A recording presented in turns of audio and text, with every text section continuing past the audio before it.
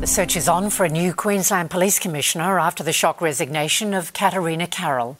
There's unrest within police ranks as the state deals with a youth crime crisis. Sarah Jane Bell has the latest.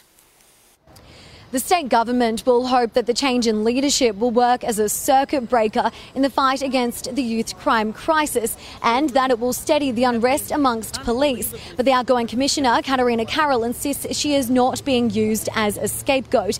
The Commissioner announced yesterday that she would be stepping down come Friday following mounting speculation over her contract negotiations.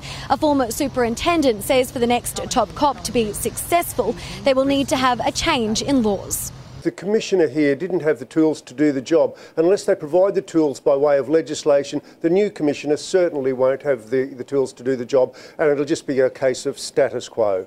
The top candidates include Steve Golchevsky, the Special Coordinator for Police Reform, who Queenslanders know well for his role during the COVID-19 pandemic, as well as Deputy Commissioners Shane Shalepi, the State Disaster Coordinator, Cheryl Scanlon and Cameron Harsley.